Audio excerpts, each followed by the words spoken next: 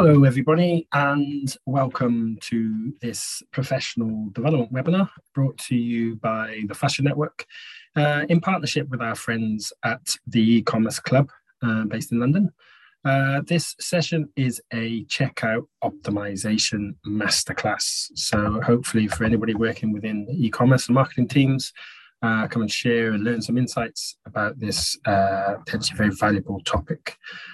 However, before we begin, we wanted to ask you, the audience out there, if you would do us a little favour and just make use of the chat box. If you could just pop in the chat box, let us know where you're from in the world, and also let us know what you do.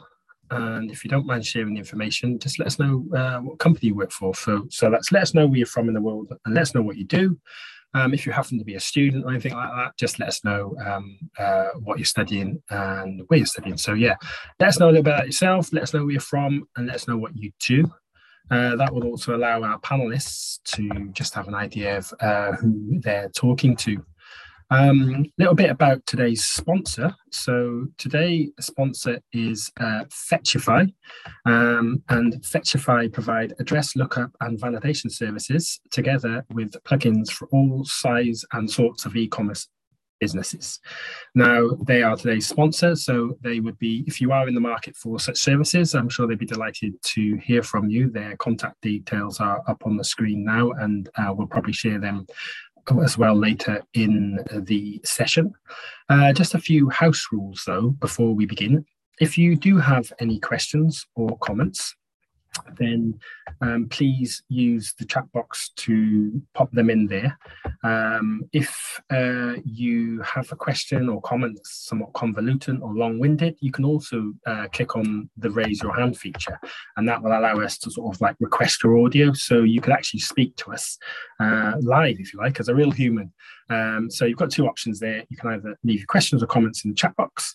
You can speak to us live, but you have to click on the raise hand feature and give us a little blue hand, and we'll be able to request your audio. So basically that's your options. We do want to try and keep this session as interactive as possible. We've got some great experts on the panel today, so feel free to get involved.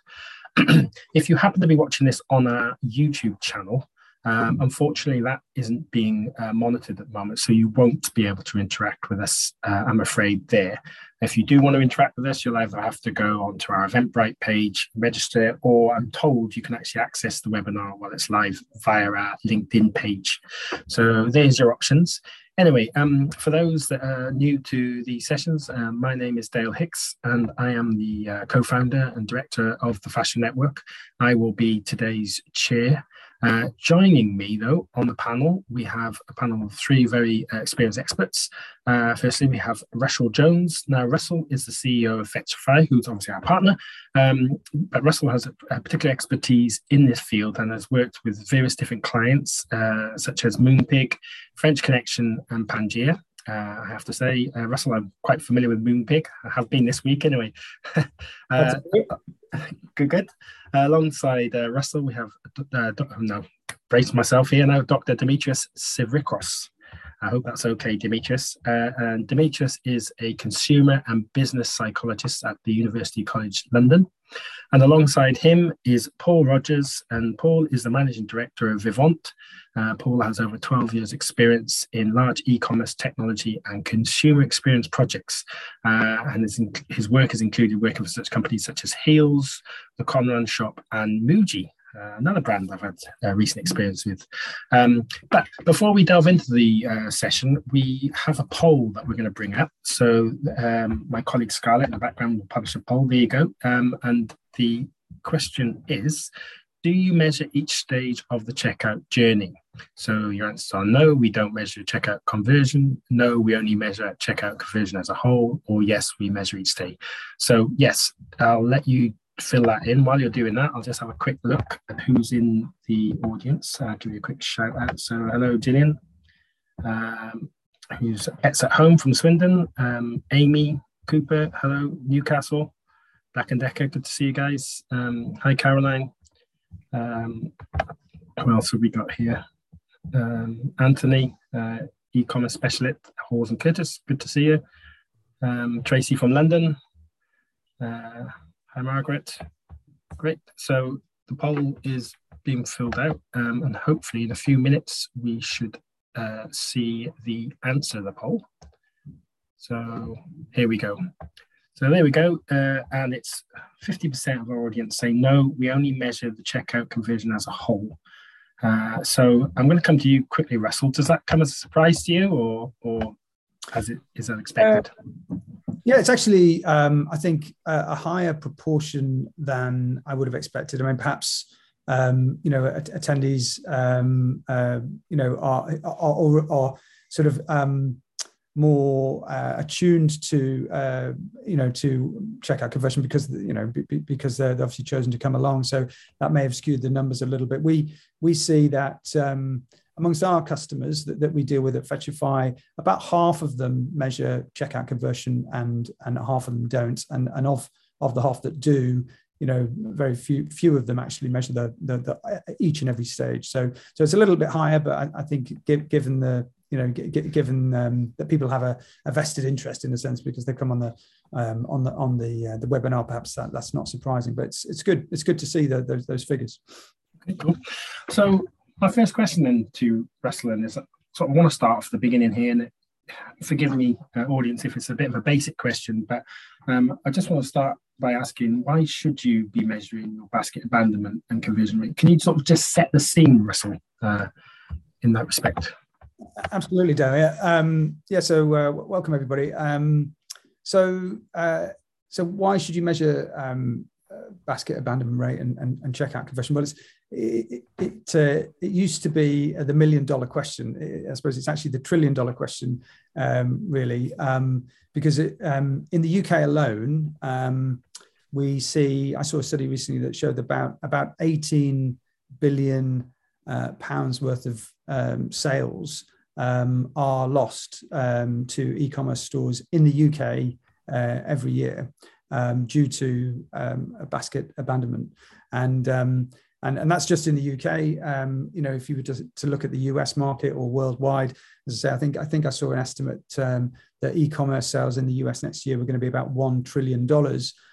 So if your abandonment rate is something like 70%, then you're really losing sort of $2 trillion a year in the US on basket brand. So it really is the big question. Clothing retail actually has one of the highest levels of basket abandonment. And there are some segments even within clothing retail, I understand, which are higher still. Of course, it's worse during peak with people doing a lot of shopping, maybe for putting together Christmas lists or looking at different Black Friday offers and putting things in their basket. And so it is worse during peak. So it's particularly kind of relevant at this time of year. And what's critical is after consumers have abandoned their baskets, less than a third of them actually come back to buy. So less than a third come back to buy, and about 25% who abandon a basket go on to buy from a competitor. So that's really, it's really key. If we can get consumers over the line and through the checkout successfully, obviously it's good for our sales, but it also avoids them going to a competitor. So that's really key. So those are the key reasons, Dale. Thank you. It's interesting you're saying that clothing's higher than a lot of other sectors. I have to say, in my experience of real retail, it's pretty much the same. You get a load of, you think you're going to do a big sale, and then obviously, a lot of the clothes just get put back on the rail. So it kind of mirrors real retail. Paul, I'm going to come to you next. And so we've talked about the sort of why. Can you talk us about how do you measure basket abandonment?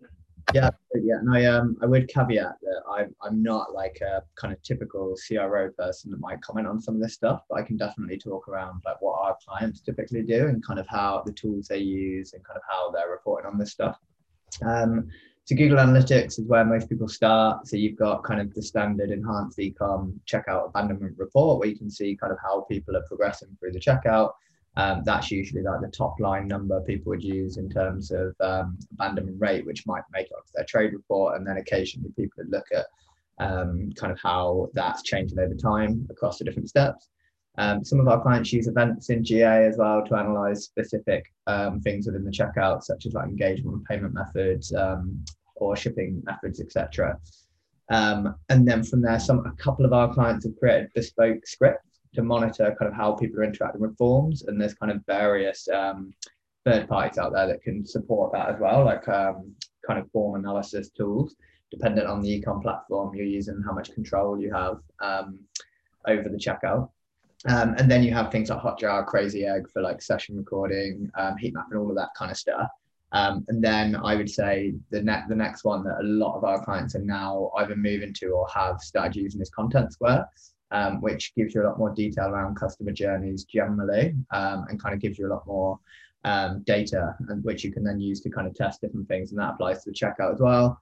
And then one tool that I wanted to mention, because I think it can be really valuable, is Noibu. So basically it has some level of kind of like checkout kind of monitoring, but the main kind of feature, or what it really does is bug identification, and then it helps you to prioritize based on likely commercial loss, I guess. But we've had a few clients use that, and I think that's a really valuable addition to check for around checkout, dependent on which technology stack you have. And then one other comment I was going to say was looking at your acceptance rates or rejection rates with your payment gateway as well can be a really good, it's not necessarily related to abandonment rates, typically that metric, but it's a really good thing to monitor. Russell, I'm going to bring you back in here now, actually. So I'd like, if you can, just talk us through about each stage of the checkout journey that you should be monitoring. If you can just talk us through that a little bit, that would be great. Okay, no, happy to, yeah. So I think, it's important, obviously, sort of to look at why people are abandoning their baskets and not completing checkouts, and the three most common reasons is that the extra costs are too high. So, for example, delivery costs or shipping costs. Or tax or other fees are too high. The second biggest one is that the site asked me to create an account. And the third biggest one is that it's just too long or too complicated a process. So it could very well be that shipping is, the shipping stage. If you think about the kind of typical kind of 3-stage checkout where you put in your sort of contact information, you choose your delivery options, and then you put in your payment. Those are the classic kind of 3 steps. It's important not to assume that shipping is the main. It's important to kind of understand, stage by stage, at which point you're seeing the biggest dropouts or the biggest compared to benchmarks, and even within there. As Paul said, there are some tools that are available where you can look even within the page at where are people getting halfway through the form filling and then not completing all of the form. There are tools that you can utilize to actually sort of see exactly at what point, even within the page, they are dropping out. And it's just and of course it's the law of marginal gains. Really small improvements that we would always recommend you A/B test for something as important as a checkout. Really small improvements can have a massive difference, and of course cumulatively they can make a huge difference to the business. But yeah, the key point of why measure at each stage is that we shouldn't assume that they're dropping out at a particular point. We really need to understand that and quantify that against a benchmark or using an A/B test to do that. It's interesting because obviously it's in peak time now, and we're getting up to Christmas. Got a bit of anecdotal information here actually, because I've been obviously been really busy today with other work, but I've been doing a little bit of Christmas shopping in between it, shall we say, and I've abandoned a few things today. And it's been, for me, it was actually just to do with the fact that like the delivery details wasn't there at the checkout stage, so I didn't want to commit to actually check out until I knew that, am I going to get this before Christmas or not? And that's because that information wasn't there at that stage. Obviously, in things like Amazon, its convenience factor of that is good, and you know exactly what you're in for. But there was a couple of sort of independent retailers that I was shopping on. I was like, I'm not sure if I'm going to get this, by Christmas or not. It's a good observation, and I think my observation of of online shopping this peak season, say compared to last peak season, is that I think there are a lot more, independent retailers who are getting much better at putting delivery information and returns information, really upfront. Not on the product page, but actually at the first stage of the checkout. That's a lot more. As in, my experience at this peak is that's a lot more common, which I think is a huge step forward, and I'm sure will make a big difference to checkout conversion. Because it can be so frustrating sometimes, because obviously convenience drives the customer journeys, not just within fashion, but across a lot of fast-moving consumable goods. But I do like to spread the love, if you like, and sort of shop with independent retailers. It's like it's the convenience factor that's it's a tricky one to you end up going back to the same retailers. Demetrius, I'm going to bring you in here actually. So obviously we've talked about sort of different stages where people will abandon the purchasing point, but really good to know from a sort of psychological point of view what those pain points are. Can you sort of elaborate a little bit on that and why? I mean, obviously you've had my personal example of why I've abandoned my carts today, but is there any sort of research or anything from your perspective that you can add to this? No, absolutely.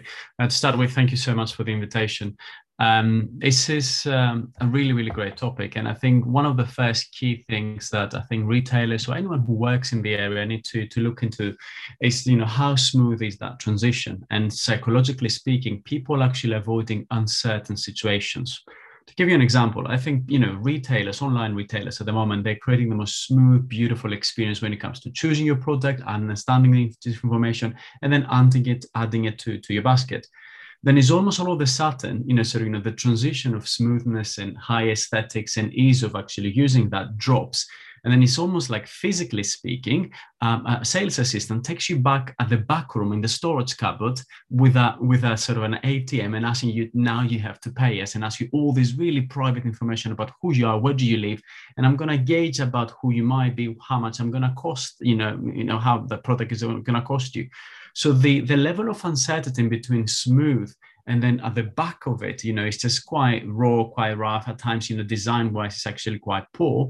It is one of the put-off points because people go, oh, hold on a second, what's this? Is this a part of the site? At times, the colors change, the smooth change, the music changes or stops, and it becomes really serious, very strict.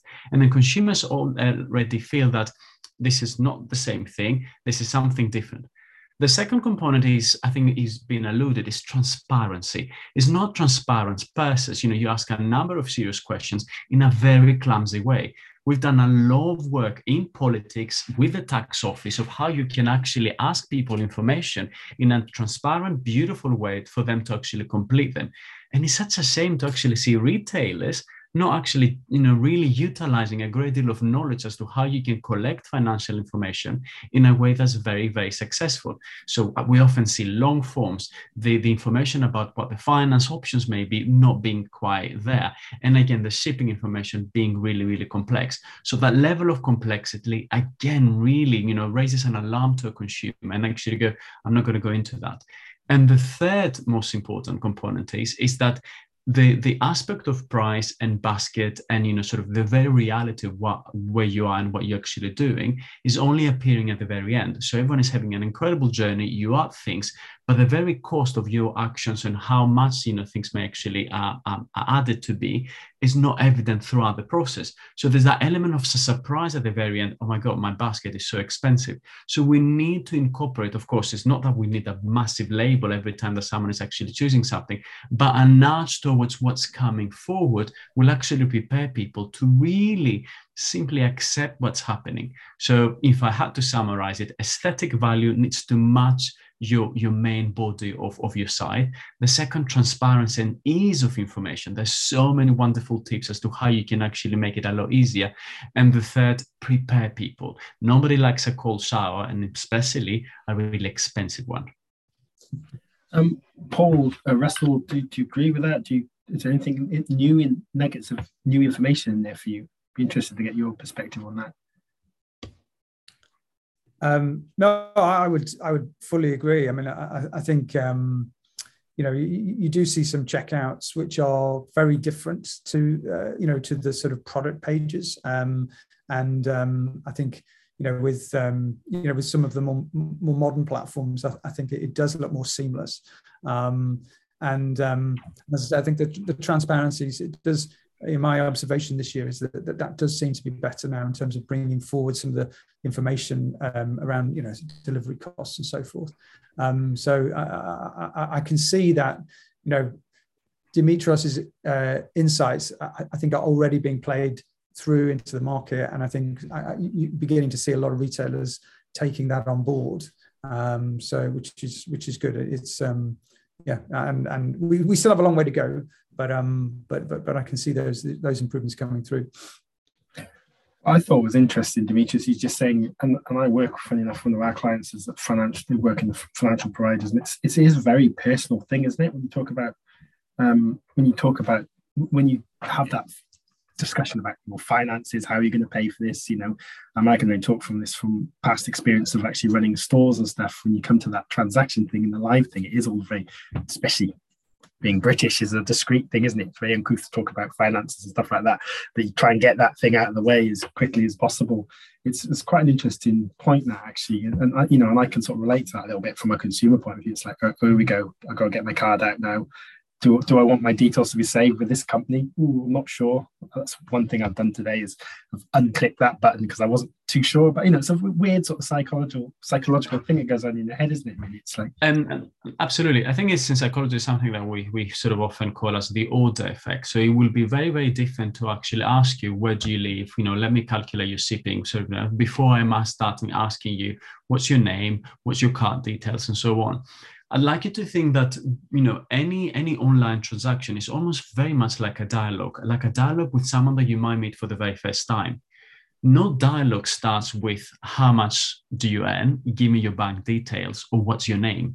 You need something neutral and more, more gentle way to actually allow people to trust you. So, starting very much with the shipping component, an easy way, it will be a lot easier than simply just going for the hard stuff.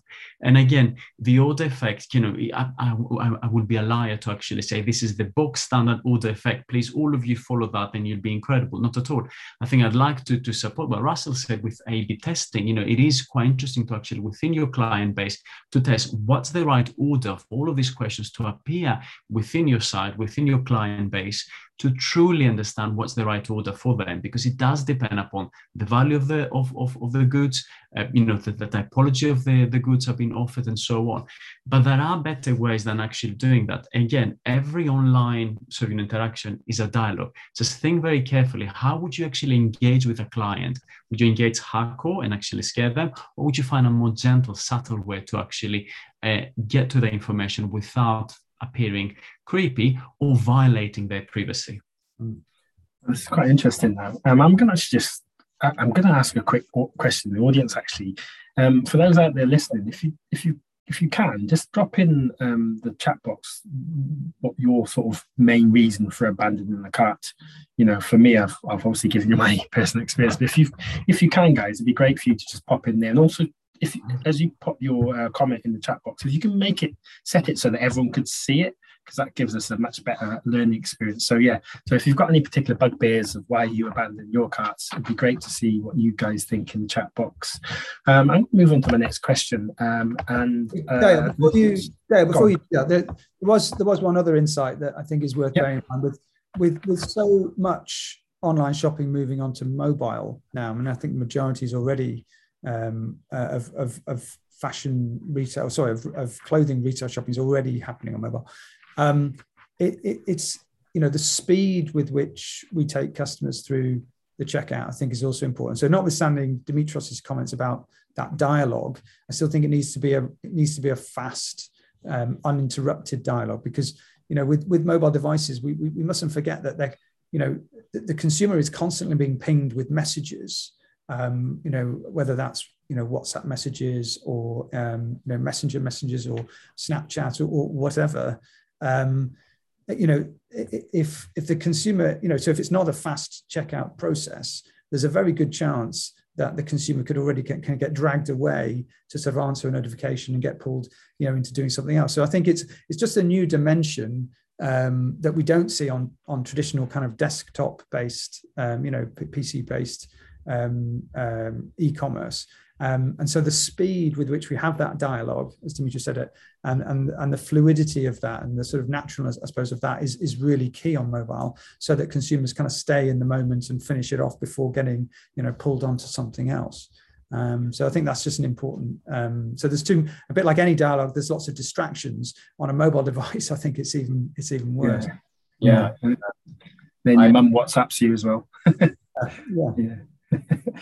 So just read some of these comments, actually. It's quite interesting. So there's one here: not being able to continue as guest, abandoned due to having to sign up when you just want to continue as guest, delivery either high costs or takes too long. It's the same thing I was moaning about.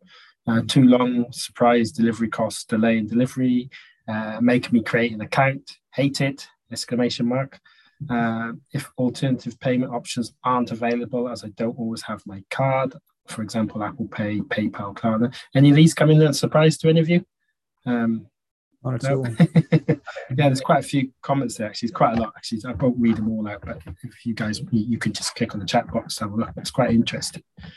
My next question was, then the average cart abandonment is published at 70%. Now, I'm sorry, I don't have the source for that. I think it might come from your colleague, actually, Russell. But the question was, does this seem about right in your experience? Paul, I want to bring you in on that, if that's okay. So I looked earlier, I went for a few of our clients' reports, and it was closer to 60.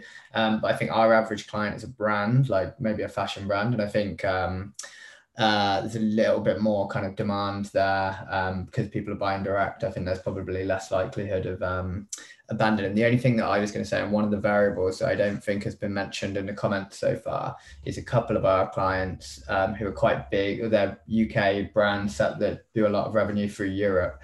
I've seen the big increase off the back of Brexit with the duties, and I think one of Dimitri's comments was around kind of setting expectations. And I was going to say, I think one of the biggest things nowadays, there are like an increasing amount of variables with this kind of stuff. And as someone rightfully pointed out, the cutoff for Christmas delivery as well, I think comms is really important. Like for me, I'm a big advocate of what Russell was saying, which is just like get someone through the checkout as quickly as possible. Ideally, push them through a digital wallet payment method. Just speed up the process as soon as possible. But the only big thing that can impact some of that stuff is where you've got variables like duties, like the cut off, other things like that. Do you think duties are a big thing now, Paul? I think. Yes, so I think your next question is going to be around who's doing it right. So I'm kind of cutting on to the next question now. One of my first points is Shopify. So I think Shopify's checkout, it's super slick, very, seamless, like very little friction. But one of my only comments, or one of my only faults with Shopify, using their duties calculator, which is still in beta, but it basically just groups the duties costs with the shipping costs. And it's a kind of shared line item, and there's not any room to communicate around what those, how the duty works, everything else. So I think like that's becoming a bigger thing. Like it looks horrendous. Like we've got one client where the average order value is around £1,000 and the average duties cost is well in the hundreds. And that their abandonment rate is so high for people shipping to certain territories.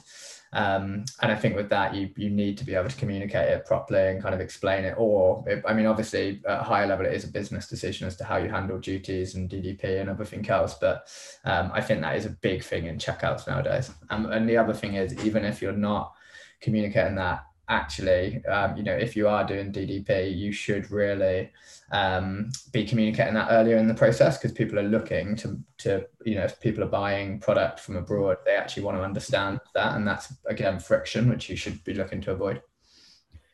Can you just, on that point of who's doing it well, are you able to name drop a few other sort of names? So I'll go through my answer. Sorry, I've skipped ahead a little bit. That's okay. It's okay. I think I'd still say Shopify are doing it well. They're constantly optimizing their checkout. I think any brand that's looking to kind of create a really good checkout experience should be looking at Shopify, because second biggest checkout in the world, they've got over 2 million stores, no brainer. So I think they're doing really well. But you do get the you get some nuances where for international checkouts, like in my view, you should be trying to localize the fields, localize language through the checkout. Sometimes you need to do a bit of work on that with Shopify. You mentioned Pangaya earlier as one of Fetchify's clients.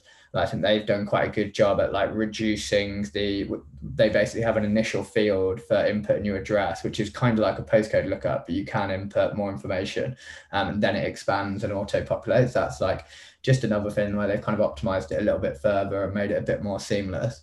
And then the duties piece. And then I think fast and bolt. So kind of the really kind of slick, fast, one-step payment solution or checkout solutions, they're getting much bigger. I think they're doing a really good job at providing a good experience. I used one of them the other day and it was a really positive experience. In terms of retailers, so Nike and ASOS are often referenced as like just good checkout experiences. Nordstrom I've listed just because I think they do a really nice job at comms with delivery methods. So I think they're actually using Nava, but they've essentially just provide really clear timing comms around when you'd get the item, and it kind of differentiates the options really nicely, and it actually kind of almost makes you want to pay for the kind of really express delivery option. Burberry, I think, is very good for international, and this is one of the biggest points of friction that people don't necessarily see or realize. So a lot of our clients are global brands, and they're using platforms like Magento and Shopify, and they don't have a global customer account. And what you'll find is there'll be a certain level of edge cases where people are on the wrong store, and they actually get all the way through to the checkout, and then they can't ship because there's multiple warehouses or the stores are restricted, and basically their shipping country isn't listed. And Burberry do a really nice job of allowing you to, so there's a little link that allows you to switch store, it retains your basket and it keeps you logged in, which I see as like the holy grail of like international kind of checkout experience. And that is actually a lot more common than people think it is. So that's an important one. And then I think overall, I've already said this, but I think simplifying the checkout experience, just trying to kind of make it as slick, clean as possible on mobile, allowing for guest checkout, allowing for as many express payment solutions as possible, getting them as early in the process as possible. It's best practice really. And like I say, setting expectations, comms around anything that's unlikely to be expected. I think that's what everyone should be looking to do. Cool. The international thing is really interesting because, funny enough, we did a Brexit talk not long ago, and we did an internationalization talk. And I think a lot of consumers, they just, especially within the fashion sphere, they just see a good product they like, they want to buy it, and that journey becomes really difficult, whether it's to do with duties or whether it's to do with checkout or any other sort of user experience thing. So that international thing is quite interesting. I did want to ask you, Paul, if the average abandon rate is 70%, what would you say that is when in terms of overseas sort of sales? Does that go up even higher than that? Yeah, it's a really good question. So I don't have an exact figure, but I think it depends because a lot of the time there'll be more, there'll be more demand, and there won't be as many options for buying a product from, there'll be a reason why they're buying it from an international brand, and the intent will already be there. So I don't really know what that might look like, but there are a couple of other things I think that need to be considered around kind of localization. So again, if you're using one of the mainstream platforms, they don't typically localize the field names and the placeholder text within the checkout. And I don't think people will abandon because of it, but it's that same point around reducing friction and trying to make that as optimal as possible. And then the other piece is things like the browser autocompletes and stuff like that. You quite often with international users, you can have conflicts with the fields, and that's another thing to avoid as well within the checkout. For international. Yeah, I'd absolutely second that, Dale. I think the quickest win as far as address fields is to take out browser autofill because it often conflicts with address validation, and the consumer is just ending up putting back in what can be bad information, and often the browser autofill doesn't line up very well with the checkout form for that retailer. So I think the quickest win would be turn off browser autofill, and take an address validation solution. I would say that, of course, but we do think, but the browser also fill really is a problem. It just sort of exacerbates problems by putting in what can be bad information, but also putting it into the wrong address field. So I absolutely agree with Paul's view on that one. And anecdotally, I've experienced that this morning as well. It's putting all my works details in, my works card, and it's like, right, how do I? Yeah, and on a mobile device, that's painful when you have to go back. Yeah, I can imagine. Just want to remind the audience that at 3 p.m. we have a post-event networking session. It's not quite as good as the real thing, but you're welcome to join myself and our panelists in just a standard Zoom meeting. You can join us on screen if you like, or you can just sort of hide in the background, but that'd be an opportunity to ask further questions. If there's enough of us, we'll just break out into little one-to-one rooms. So it's an opportunity for you to meet and talk to some of our panelists and also maybe other audience members. So bear that in mind. Also, don't forget, if you have any questions, just raise your hand or pop them in the chat box and we will get round to answering as many of them as possible. I'd like to bring Demetrius back in at this stage. So we've talked a little bit about abandonment reports, but I wanted to sort of like marry up what you might get in an average abandonment report and what that means from a sort of like psychological point of view and the psychology of buyers. Are you able to sort of elaborate on what you might see in an average abandonment report, what that means from a psychological perspective? If you want Russell to help in terms of what an average abandonment report might look like, I'm sure he'll contribute. But yeah, I think that will help to allow some context within that.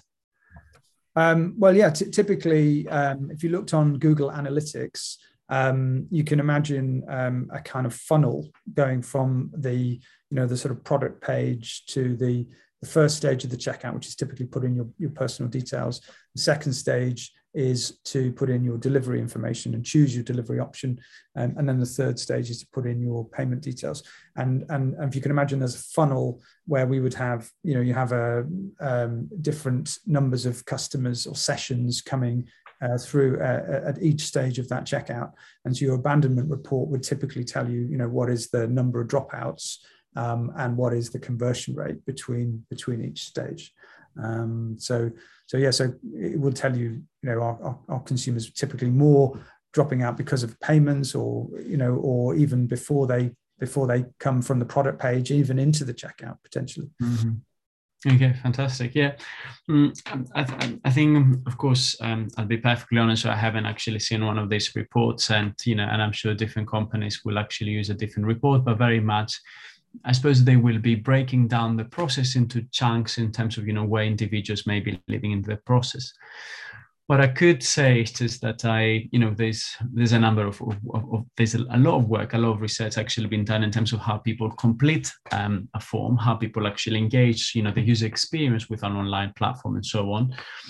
And the one of the key techniques that we've learned, and again, there's one of the biggest case studies actually was the Barack Obama campaign in terms of actually getting people to donate money to his campaign. In the United States, a lot more common that common people like all of us will actually donate to a political party so they can win an election and so on.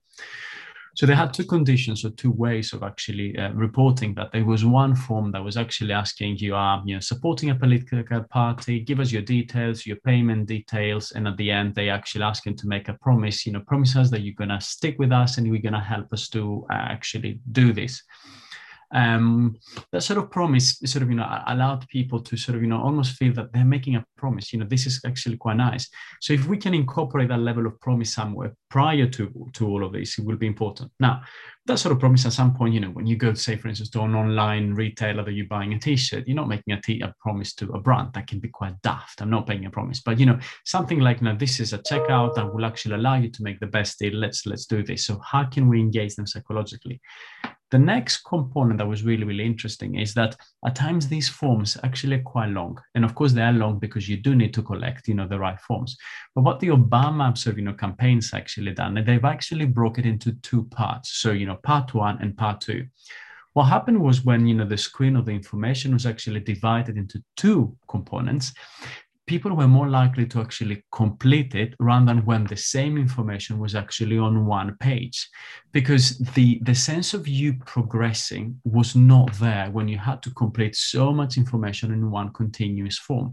When you break it down into chunks, and again, some retailers may have to mark it into shipping, personal details, delivery methods or whatever, they feel is just, then, they, again, as individuals, we actually feel that we are completing something, we know 1, 2, 3, and we will be more willing to actually continue with the process. At times, the process is so tedious, it's badly designed, it's small little boxes, especially if you're using your phone, it's really, really bad to actually type in things.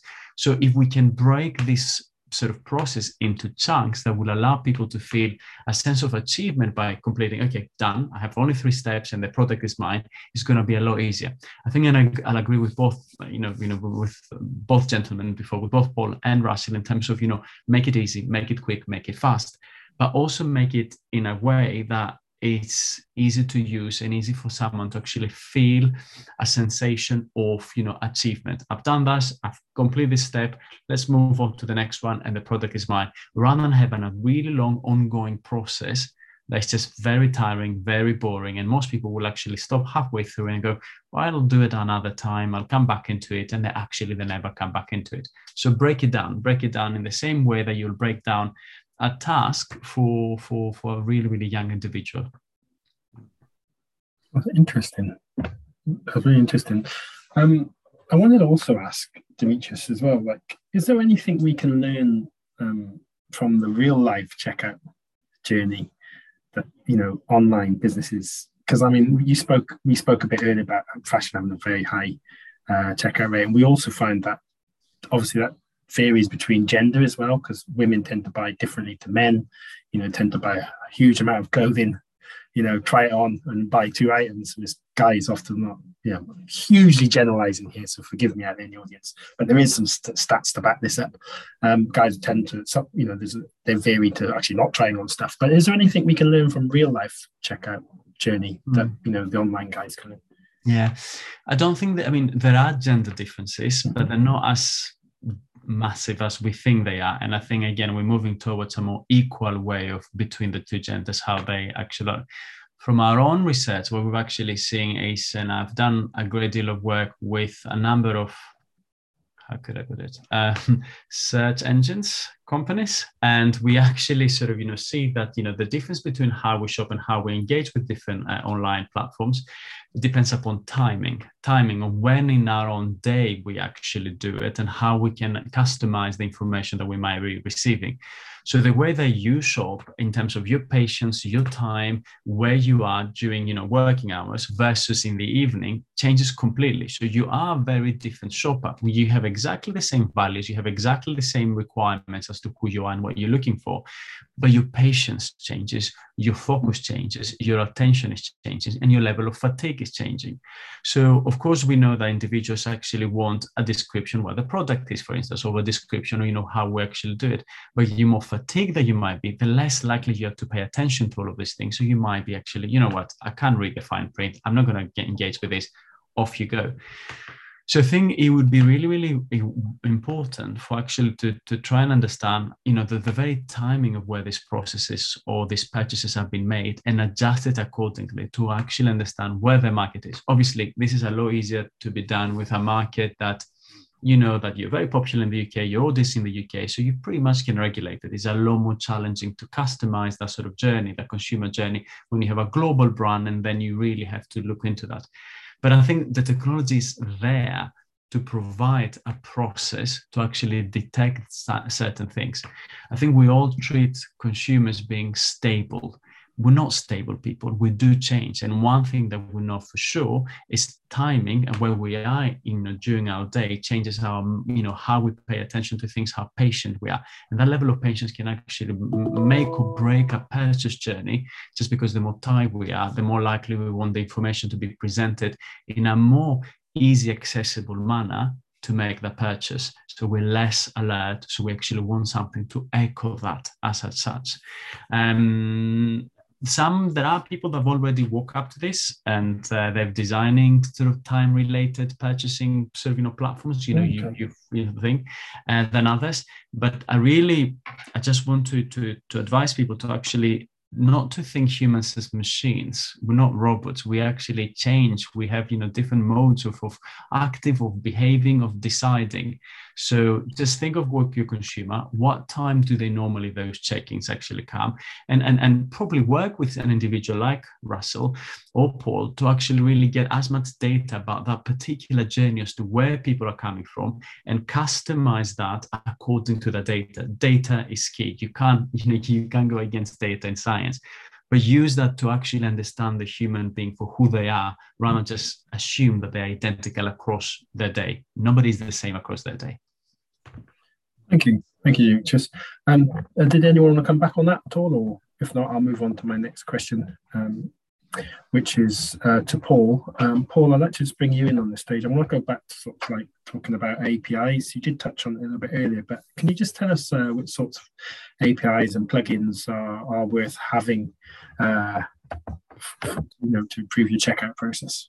Yeah, absolutely. Yeah, so I think it does vary dependent on your technology stack, but I've written down a few here. So I think I mentioned Navbar earlier, which within the checkout piece is really good at kind of setting essentially time scales or setting expectations around the timing of delivery against each shipping option, and that would integrate with your carriers and basically provide accurate, clear estimated delivery timescales.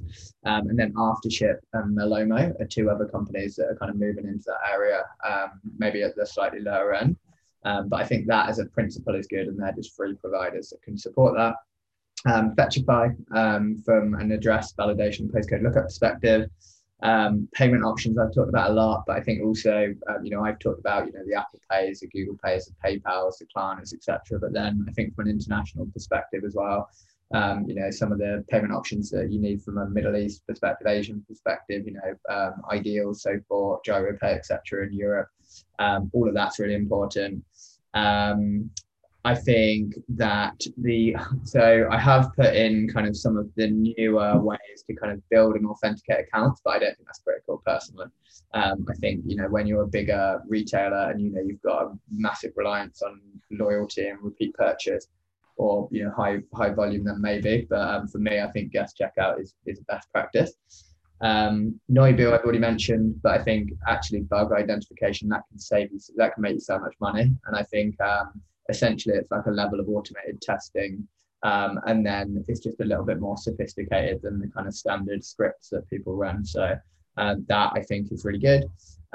Feedback, I said this isn't really the checkout process, but I think the order confirmation page is like hugely underutilized. So rule-based feedback is something we've started to do with a lot of our clients, but I think you can do a lot with the order confirmation page. Even like I always talk about stripping down the checkout process, making it more seamless, but we've also had clients that have requested additional information on the order confirmation page and got a really good completion rate.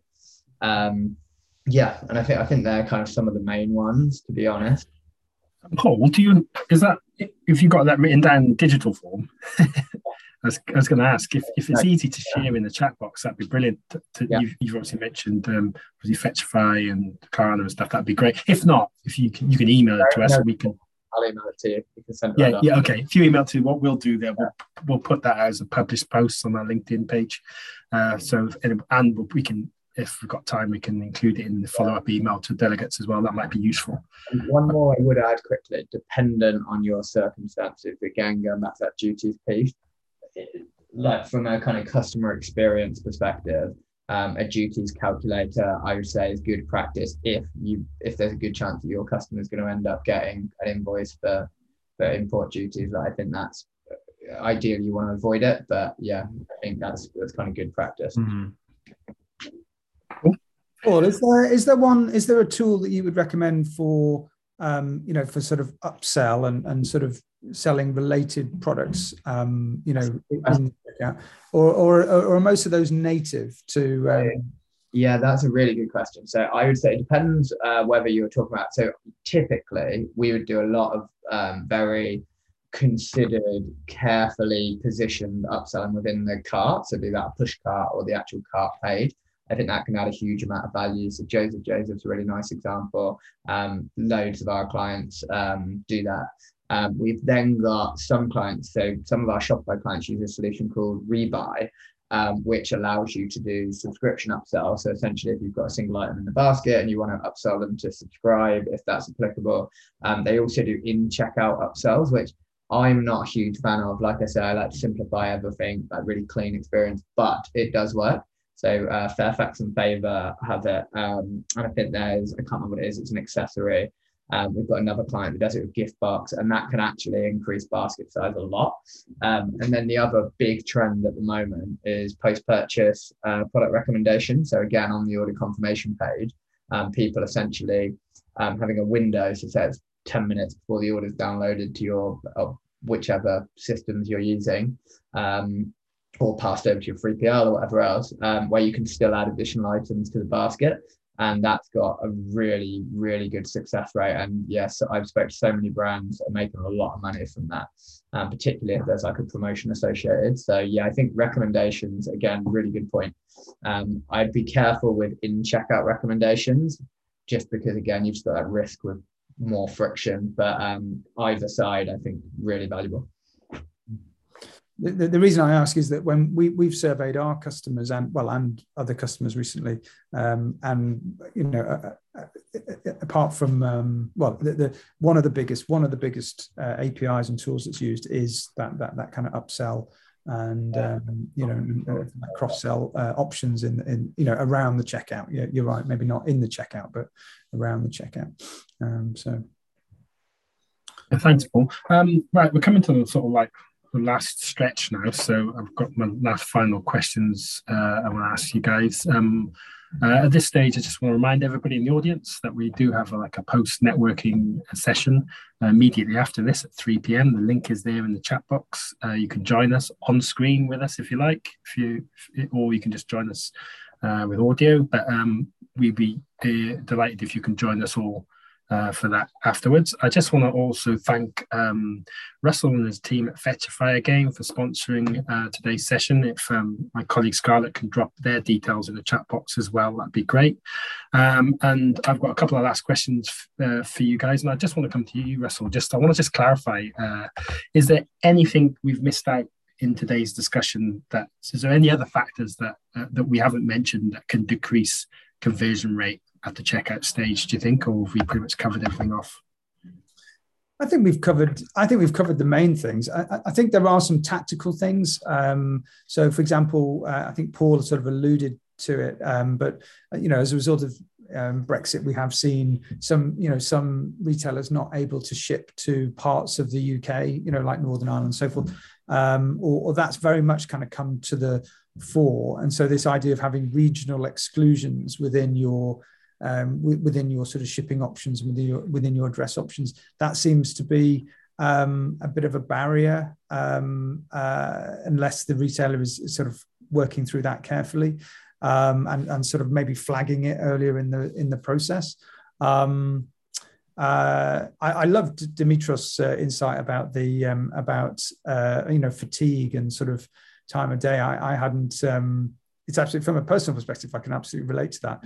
I guess I've never seen it cited in, but I think it's absolutely relevant. That we do have to bear in mind that some consumers are doing, particularly I'm in the final throes of Christmas shopping for my kids and doing a lot of it at sort of very, very late at night. So I can absolutely testify to the fatigue factor. So yeah, the simpler and easier the checkouts, the better, as far as I'm concerned. It's fascinating, isn't it? Because I'm exactly the same as you, Russell. I can relate to that on a personal note, but I've never seen it cited from a professional point of view that you need to account for this, and people would actually develop technology to account for that sort of thing. It's really fascinating. I appreciate it, Demetrius. Is there anything from either Paul or Demetrius do you think we've missed? I think payments, this is quite a big topic, but I think there's often, dependent on how much work you do on this and how proactive your finance team are, but quite often there's an opportunity around things like fraud rules and general kind of acceptance rates with payment providers. Like quite often you'll find that some of the fraud kind of thresholds and rules in place are quite aggressive, and there'll quite often be an opportunity to recover revenue there. Like companies like Signified, claim to be able to add a huge amount of additional income through kind of more sophisticated fraud analysis, but I think there's usually an opportunity there for internal teams. And the other one I would say, particularly if you're on like a bespoke platform or a Magento or SAP or one of these types of more technical platforms where things like releases are a lot more complex and there's a lot more risk from a kind of development perspective, I would say bugs is a big one. Like realistically, it might be a smaller bug, it might be a bigger bug, but having a control on that and being able to monitor and quantify, I think is really important. And then I think they're kind of the main ones really. The only other one I've commented on a little bit is error messaging. Like you will often see retailers that have pretty serious errors through the checkout process, but they don't necessarily communicate what the error actually is or how you can get around it. And then the other one, which we've talked about anyway, is shipping. Just lack of clarity on timing and very expensive shipping. Demetrius, anything you think we've missed out?